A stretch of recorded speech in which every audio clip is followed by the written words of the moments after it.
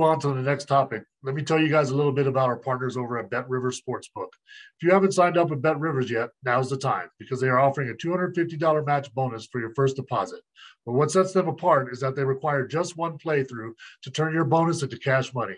With their new Rush Play Instant Approval, withdrawing your winnings is safer, more secure, and more reliable. With basketball season tipping off, get in on the action by going to betrivers.com today or by downloading the Bet Rivers iOS app. Must be 21 years or older. Gambling problem? Call 1-800-GAMBLER. Welcome to Bear Down Ballers. I'm your host, AJ BRAMLETT. Today we got a special guest, the one and only Mr. Jeff Goodman, the man. How you doing, man?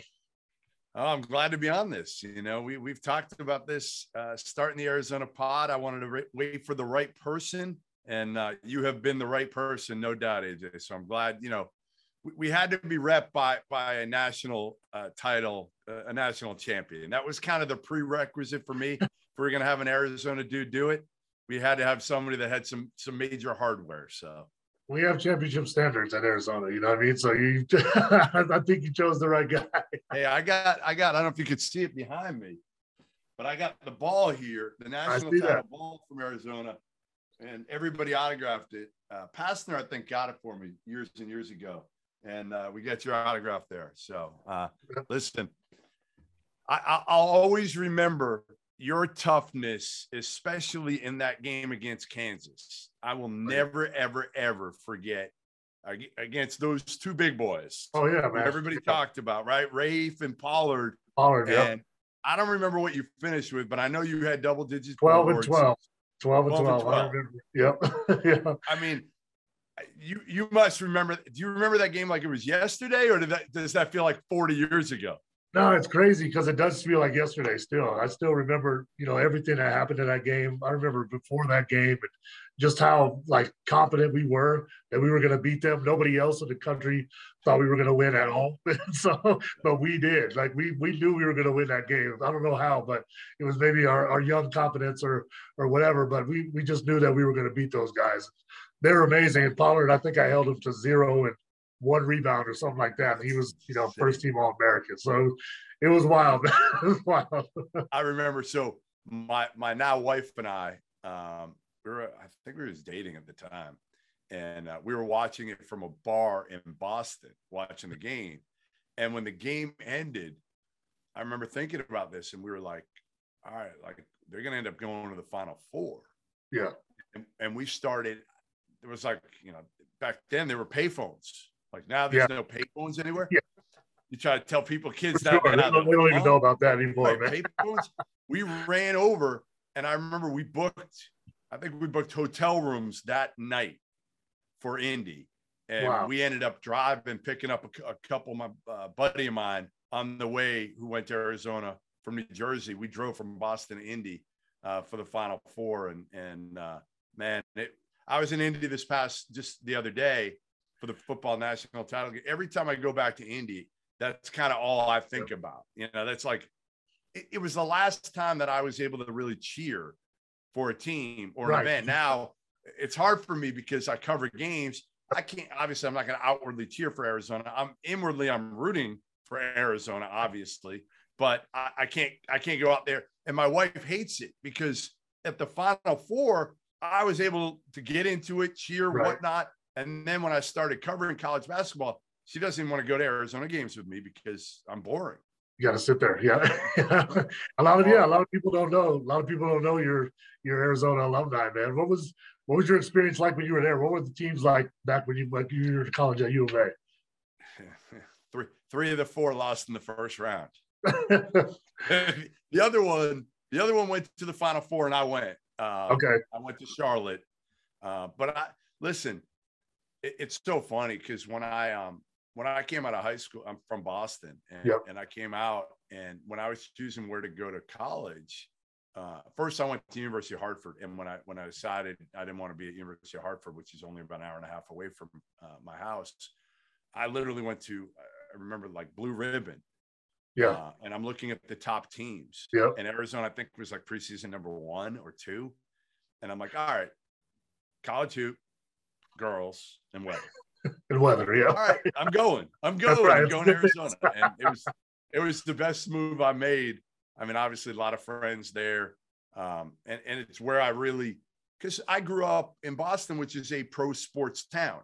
Now, I went to Boston college games. My dad would take me and whatnot. And the Big East was loaded then. I mean, Patrick Ewing and Chris Mullen. And so I got the bug, but it was more, I was more of an NBA guy. I love, believe it or not, I love the Sixers growing up here in Boston. But how did that go over? It doesn't seem like that would go over too well. It did not. It did not at all. But my dad loved the Celtics. I went with the team that was their biggest rival at the time. And my favorite player, you might know the guy. Most people don't. A guy named Andrew Toney. The Boston Strangler. The Boston Strangler. Yeah. Yes. Yeah. He used to go for 30 every game against the Celtics. That's right. Least. So, I got the bug, really the college basketball bug, full blown when I went to Arizona. I was, again, more pro going in, but man, when I went there, it was it was just the environment, the atmosphere. I worked in the sports information office for a little while. Great story. So I worked in the SID office, then with Dave Hirsch and some great people, Tom Duddleston, incredible people to learn from, and kind of worked my way up a little bit. But I remember they gave, I don't know how I got it, but I got a key to the building to get into McHale. So I had that damn key. I kept it for 20. I don't have it anymore, and I don't know if it works, but I kept it for 20 years. So I would go back and literally for games, I'd just sneak in and just open the door, walk in for games and whatnot when I was, not supposed to. But yeah, I mean, listen, I was a diehard fan. I kind of always knew I wanted to be in writing. I interviewed James Worthy when I was probably 15 years old. So I kind of knew this is what I wanted to do for the most part, but I didn't ever think it would be in college basketball until I went to Arizona and again, got that bug. And listen, Khalid Reeves, Damon Stoudemire. When I was there, it was weird, AJ, because kind of when I got there, it was big. It was Ed Stokes, Sean Rooks. It was some of those guys. And while I was there, it transitioned. Lute really transitioned from a big man school at that point to kind of point guard you. It was very cool. Very cool to see that kind of how he adapted, because people thought it was always point guard you. And when I got there, I remember I'd go down the rec center and play against guys. Dylan Rigdon would be there all the time.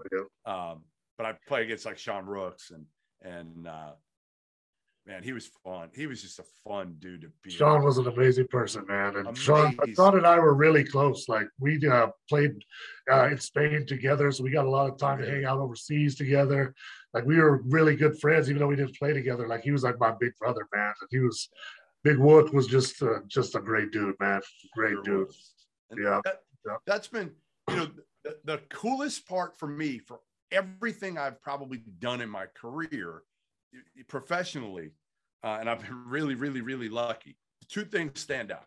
One was working for ESPN, doing a sideline game, Gonzaga, Arizona, walking in the building and being shit. I was a kid. I never thought I'd be on TV on ESPN doing sideline for a huge game. That was one. But number two, more importantly, was covering Arizona. And I didn't really cover them because I was always one, AJ. I knew what I wanted to do. I didn't really write for the student paper much. I would do more professional stuff. Even I would drive out from Tucson to LA and cover a game for a newspaper back home in Boston and make $50. I'd end up losing money in the deal because whatever the gas was more than what I'd make on the actual story. But, seeing you guys call him Coach O, I don't call, actually, he's probably the only guy I call coach, even though obviously I didn't play for him. I don't even call Mike Krzyzewski. I call him Mike. I don't call him coach. He didn't coach me. So I know he's older. I know maybe I should show him that respect, but I've always, hey, Mike, I don't know, maybe it's wrong. But with Coach Olson, it was one of those things where he was such a legendary figure. When you're a student, I talked to him a couple of times for stories I did, but I didn't know him. And And then I started when I graduated, I was fortunate. I got in doing basketball recruiting after a few years and was out on the road a lot. And really that's kind of how I was able to get into college basketball covering it. But one day I'd known Josh Pastner forever since I was like 18, you know, at Arizona. And Josh was with Coach on the road in Vegas at an event. And he said to me, he's like, listen, I got to go to one gym. Do you mind taking Coach to the next game? And I'm like, mind? I'm like, and he knew who I was at that point. He knew who I was, but probably didn't even know my name, you know, knew me by face by being around at all the events. And so I drove him. We start driving. He's like, hey, do you want to go get some lunch? It was like mid-afternoon. It's like 2:30. He's like, you want to get some lunch? I'm like, sure. He's like, I got a great Italian place up in the mountains in Vegas. I'm like, all right, I'm in. Like, I don't care. So we go there. It was like a marathon lunch of like 2.5 hours. You know, Josh probably had no idea. You know, Coach missed the next game. Like we completely missed whatever game we were supposed to go to. And kind of a friendship developed from there. And he would come into Boston and we would go out for dinner in the North End. And I would talk to him all the time.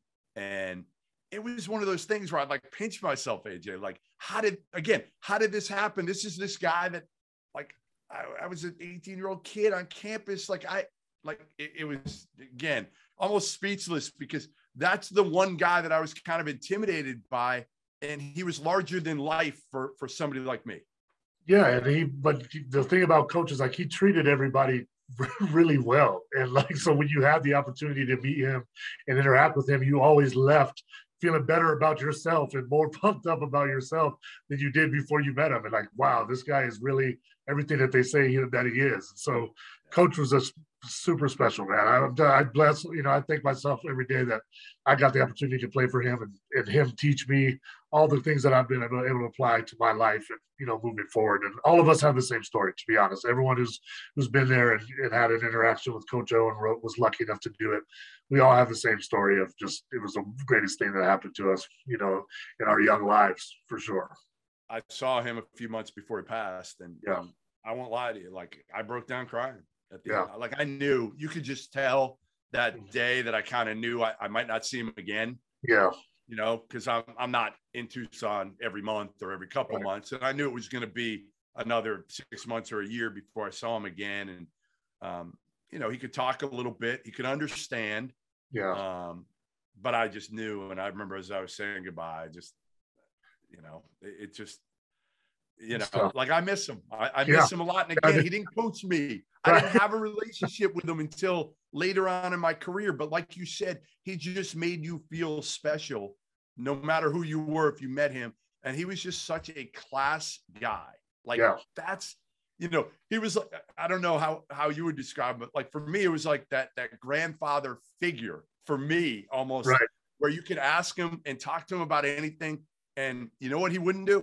He would not BS you about it. That's exactly right. I'll tell you the truth, straight truth, whether you want to hear it or not. He knew it was good for you. And I've told this story before, but when we went to the White House after we won the championship, we were in one of the rooms in the White House, and you know, Bill Clinton was the president at the time, and Bill came in, and so we took the photo. It's one of my favorite photos that I still have of us in the White House and everything. And when you look at that photo, you think Coach Olson is the president, not Bill Clinton. Like if you asked anybody, like who's the president in this picture, they would say Coach O.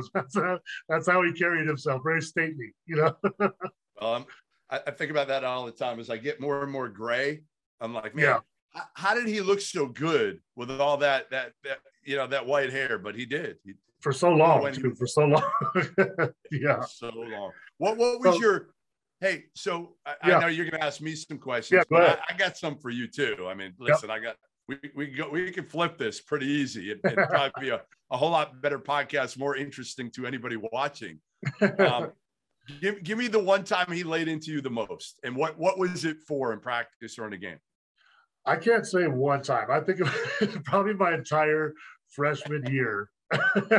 He would be AJ, and you'd get that Coach Olson, and he used to have his hands were humongous. People don't know about this. Like he had the strongest hands, and when you'd shake his hand, you do that. But if you did something bad in practice, he would put that hand on your shoulder, and AJ, where are you supposed to? You're supposed to help on that. We're supposed to switch. And but that's the thing about coaches. If you made a mistake, he pointed it out every single time. It didn't matter who it was, didn't matter when we did it. If it was shoot around, walk around, in the middle of a practice, didn't matter. If there was a mistake made, he stopped you and made sure that you corrected it.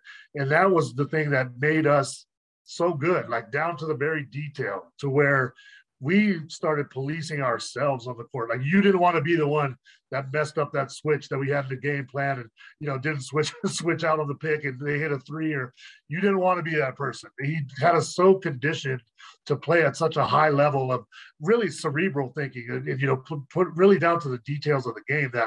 That's the biggest thing. It's just he stayed on you, but then once you got it, he'd relax. He let you play.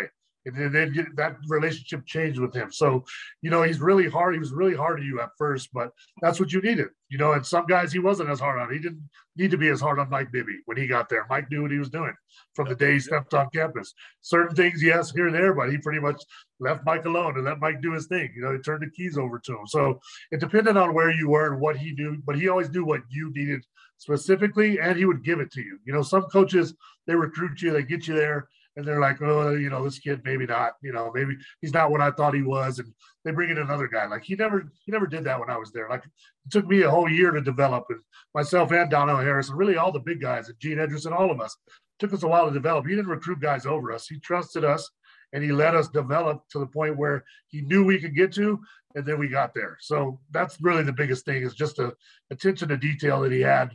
And he would never let it pass, you know what I mean? And then later on, just my relationship with him was just wonderful, like a father, you know what I mean? And it's just, there's a stages of your relationship with Coach O, and I'm just lucky that I got to go through all of them, and really enjoyed all of them.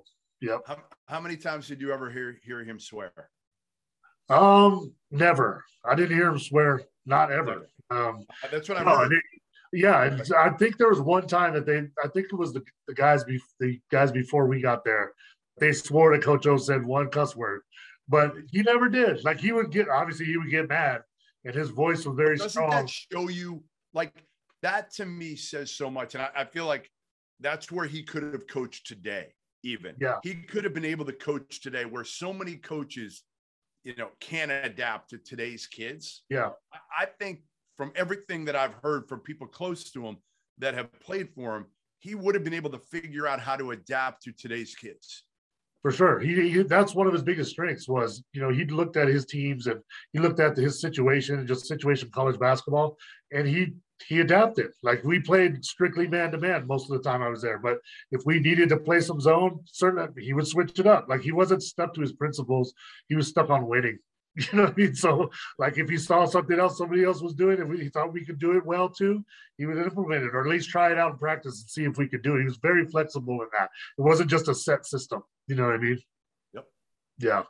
So let's jump in a little bit. I just want to get a little bit of your thoughts on the current team and the job that Tommy Lloyd's doing so far. Like, what do you think of Tommy Lloyd and the job that he's doing with this team so far? All right, like, I'm surprised. Yeah. I mean, I'll admit it. And I've known Tommy for 15 years, and I think he's terrific. I'm pretty sure if you look back, I think I was the first person to say that they should hire Tommy Lloyd. We did something about a little over a year ago, maybe, I think it was in like December, and it was me, Robbie Hummel, and Jeff Borzella, who works for ESPN. Yep. And we did a podcast, and I said, for all the big jobs, let's go through who they should hire. Like, when Coach K retires, this is before it came out, when Roy Williams retires, who should they hire for each of them? Right.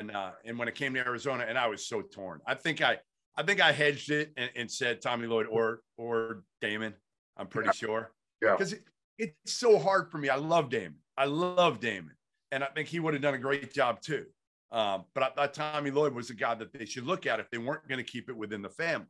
And listen, Tommy's done an incredible job, and Sean Miller deserves some credit for that too. For sure. And to be honest, Tommy's given him that credit because he left them a cupboard that was not empty by any means. I mean, good players and players that fit the style that Tommy Lloyd wanted to run. And that's the beauty of it, right? You had a bunch of skilled guys that had learned in their freshman year how to be tougher, right, how to guard, right, how to do it differently. And then you almost kind of had them revert back to what they had probably grown up, how they had played growing up, right? Move the ball, shoot it. I'm not going to yell at you if you shoot, if you take a bad shot. In fact, I'm going to yell at you if you don't take a bad shot. So I honestly think this is easier for them, but by going through what they went through from Sean Miller, who's one of the tougher defensive-minded coaches in college basketball, I think they're better for it. And James Akinjo probably would say the same thing, who I've talked to. I saw him at Baylor before the season, talked to him since. And I think it was hard for Akinjo last year because he's playing with a bunch of young kids. But imagine Akinjo with this team right now. Yeah. And he's doing, I mean, he's having a heck of a season at Baylor, man. So I think it's worked out. Might be the best point guard in the country. Might be. I like Kurt Kriisa though. I like Kurt. He's coming along. You like his flair? I love everything about him, man. Like for real. Like he's my kind of player. I like guys that play with that kind of passion and just cockiness and belief in themselves. You know what I mean? And they can shoot you out of it, they'll shoot you into it. You know what I mean? And I think Kurt's done a heck of a job running the team so far. I think he was a question mark, for him, but he's done a heck of a job. And another guy that's, I want to get your thoughts on, because obviously you followed the team, but I think Ben Matherin is the most complete and electrifying, guard in college basketball right now. And just his development from last year, what have you seen differently from him, from this year to from last year to this year? I mean, he's not one-dimensional. That's the biggest thing for him is I thought he was one-dimensional last year, and I thought he had the tendency to disappear. And he hasn't done that. Certainly, he's been as consistent as just about any guard out there. The NBA guys love him right now. I mean, he's shot up. I don't want to say shot up draft boards because it's still one of those things where you talk to one NBA guy, they love him, they have him in the top 5. Another one will say, oh, well, he's probably closer to 15 or 20. So nothing's an exact science when it comes to these stupid mock drafts that I do and other people do because they're a guessing game. Let's be honest. But I think he's put himself in a really good situation because he's shown he can be an alpha dog. And I think the other part is having Tubelis next to him. Like that's just huge because Tubelis plays so hard. He's probably a guy, if I had to guess, you love. Oh, I love him. I already know that. He does everything they need every single game to win. And, he doesn't complain, plays hard, keeps his head down, does different things each game really to help them win. If his shot's not going, he'll rebound. If it's, if he's rebounding well, he makes really a facilitator of the offense too, within this offense from the big man position. And I don't know if people give him enough credit for that, but those high-low passes and interior passes, like he's been playing amazingly well this year, really well. Yeah, their pieces fit together well. I would say that. I mean, Koloko's perfect for what they need.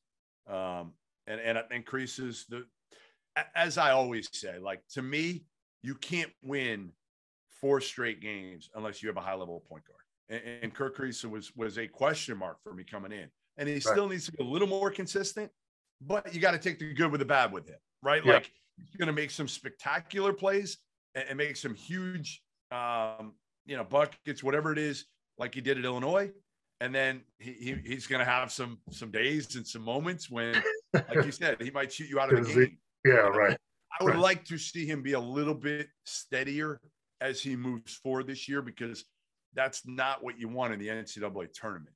You need a guy that's going to take care of the ball, that's going to understand time and score. Sometimes he makes some bonehead plays too. But I love the competitiveness. I think he's continuing to get better, and he's got all the pieces around him, including the bench, AJ. The bench, I think, is solid, and they know their roles. And that is absolutely – you know that better than anybody because your national title team, a guy like Gene, guys, Donnell, they knew their roles. They accepted them, and, man, did they thrive in it. Yeah, those guys are doing great. I mean, Justin Kier's been playing really well. Balu, has done really well in his time on the court. They're all productive when they come in. So you don't see a huge drop-off like you do sometimes with other teams. So that's been good. Who do you think are some of the teams that can compete? Who's the team that can knock Arizona off in the Pac-12? Stop them from winning a Pac-12 championship right now. I know USC lost, last night and got knocked off, but they've been playing well this year. But who do you think – the biggest threat to them in the Pac-12? Yeah, I'm not sold on USC yet. I just think it's kind of a mystery team, so to speak. They hadn't played a great schedule so far this year. So I'm not a believer in them at anything more than third place team. Yeah. Obviously it's UCLA, Arizona, which is the way it should be, right? That's always been that way. It's been that way for a long time. Forget Oregon. I'm glad Oregon's out for a year here because, man, Dana Altman's been unbelievable, over the last 6 or 7 years, what he's done in Eugene. But I love UCLA, Arizona. I'm trying to get February 3rd is the UCLA, Arizona game in Tucson. Yeah. I'm actually trying to figure out a trip right now. Texas Tech they host Texas on February 1st. That's Chris Beard going back to Texas Tech. Yeah, my guess is he'll have all sorts of shit thrown at him and all sort of obscenities hurled at him. So I'd like to be at that one, then go to Tucson. And then I've told my daughter, it's really kind of cool. My daughter thinks she wants to get into what I'm doing, and she's a senior in high school. And nobody's been better for her than Scott Drew from Baylor in terms of giving her confidence. And like the day after he won the national title, he texted her and basically said, "When are we doing our interview?" Wow. So he wants her to, they've never met. So he wants her to get out and see a game. Well, Baylor plays at Kansas on the 5th. So I might go Texas Tech, Arizona, Baylor at Kansas, meet her, pick her up in Kansas City. My wife's all worried. She's like, well, what if you don't get there early enough flying from Arizona? What's she going to do? I'm like, Scott Drew will pick her up himself from the airport. Don't worry. She'll be fine. That'd be a heck of a trip, man. I hope you get to do that. I'll follow you through that. So who are your Final Four teams right now? If I said today, who you got in the Final Four? Today, I think you got to get Baylor. I mean, I don't think there's any question with what Baylor has done and the culture they've established, AJ, it's remarkable. Lose what they've lost, 4 starters in Waco. Did you ever play at Baylor? Well, we did play at Baylor, I believe. I think we beat Baylor. I think it was my junior year. We played Baylor. Probably awful. Yeah, they weren't. I mean, they obviously were nothing close to what they are now. I mean, they're a machine now. He's done Coach Drew's done a heck of a job there. I mean, they play the right way. Same thing. They play hard. They play fast. They give the guys freedom. They got athletes all over the place. They're a fun team to watch, similar to Arizona. So I'm looking at. I haven't been asked this question in a while.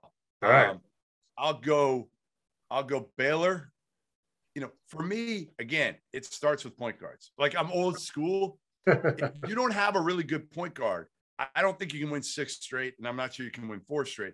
Auburn is kind of making me a believer right now with their guard situation. I was really worried, but this kid Wendell Green's been awesome, an Eastern Kentucky transfer. So I'm going to say Auburn. I'm going to say Baylor. I'm going to say Gonzaga because I think they've got 2 good point guards, Nolan Hickman and Nemhard. And then I might go Kentucky. I think Kentucky's better than people think. All right. So those are my 4 for now. I know I should pick Arizona, but who you pick? Yeah. The thing people listen, Arizona fans, it's been a love-hate relationship over the years, but I'm not a homer.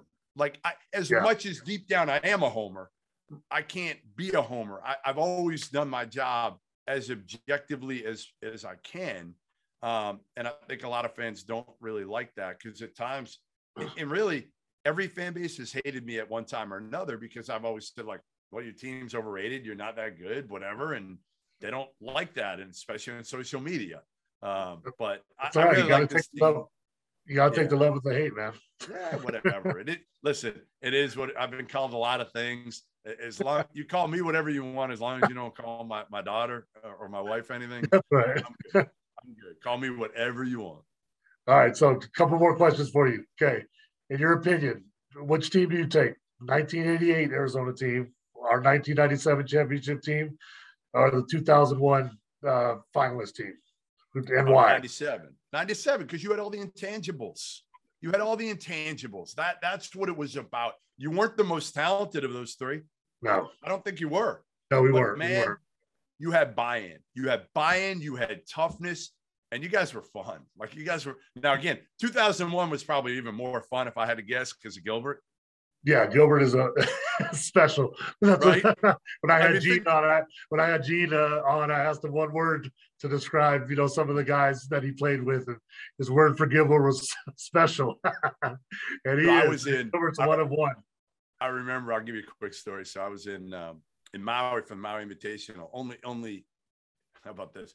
We pushed back. My wife and I got married in 2000. We pushed back our honeymoon so that we could go to Maui, and we were going to go to Maui anyway, but we pushed it back so we could hit the Maui Invitation on our honeymoon. So great tournament. That's an amazing tournament. I love that. My wife's a saint, right? Yeah. She's a saint for doing that. So I'm in the hotel, and I think I was visiting Josh maybe in the hotel, and all of a sudden, this kid comes sprinting up and down the hallway of the hotel like a complete lunatic, and I'm like, "Who was that, Josh?" He's like, "That's Gilbert."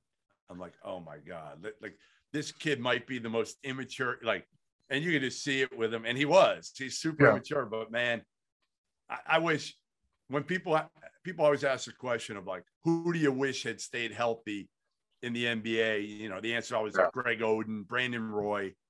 You got to put Gilbert out there, because if he had stayed healthy his whole career, just imagine. I mean, he was such an electrifying player, so smart.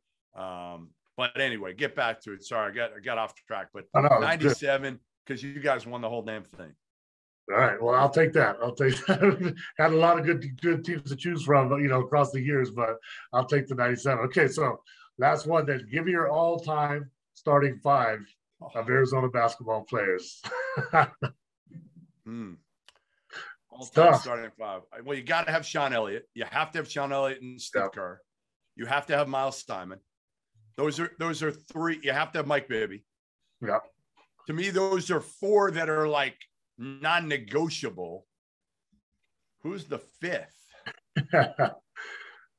I'll go with Damon. All right. That's solid. I'm gonna go with Damon. I know it's a guard-heavy team. We don't have a lot of rebounders in there. but I got a lot of scoring. I don't care. And I'll tell you what. My most underrated, one of my favorite guys to watch ever was Khalid Reeves. Yeah, Lid is way underrated. People don't give Lid enough credit for how good he was. Who did I forget? Was there an Arizona guy that I forgot in there? No, you had five. Five. But is there anybody that I missed on that should be on there? It's I think that's pretty solid, man. It's pretty solid. Right. I'm just trying to think if there's anybody glaring. I mean, you have, like I said, you have to have Sean Elliott. You have to have Miles. You have to have Bibby. You have to have Kerr, I think. And then the fifth, I think you have to have, Damon. I don't know. Like, how do you not have Damon?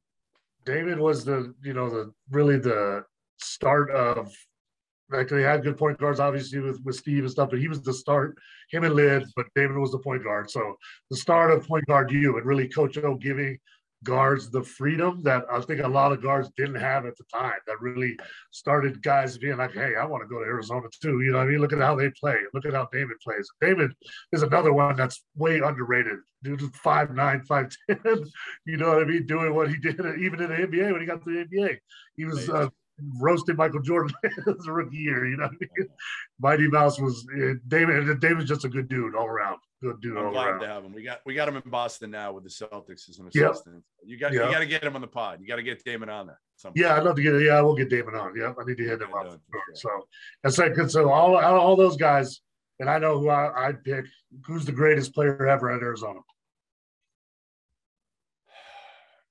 Boy, it's hard because Miles was the most outstanding player for the only team that won it all.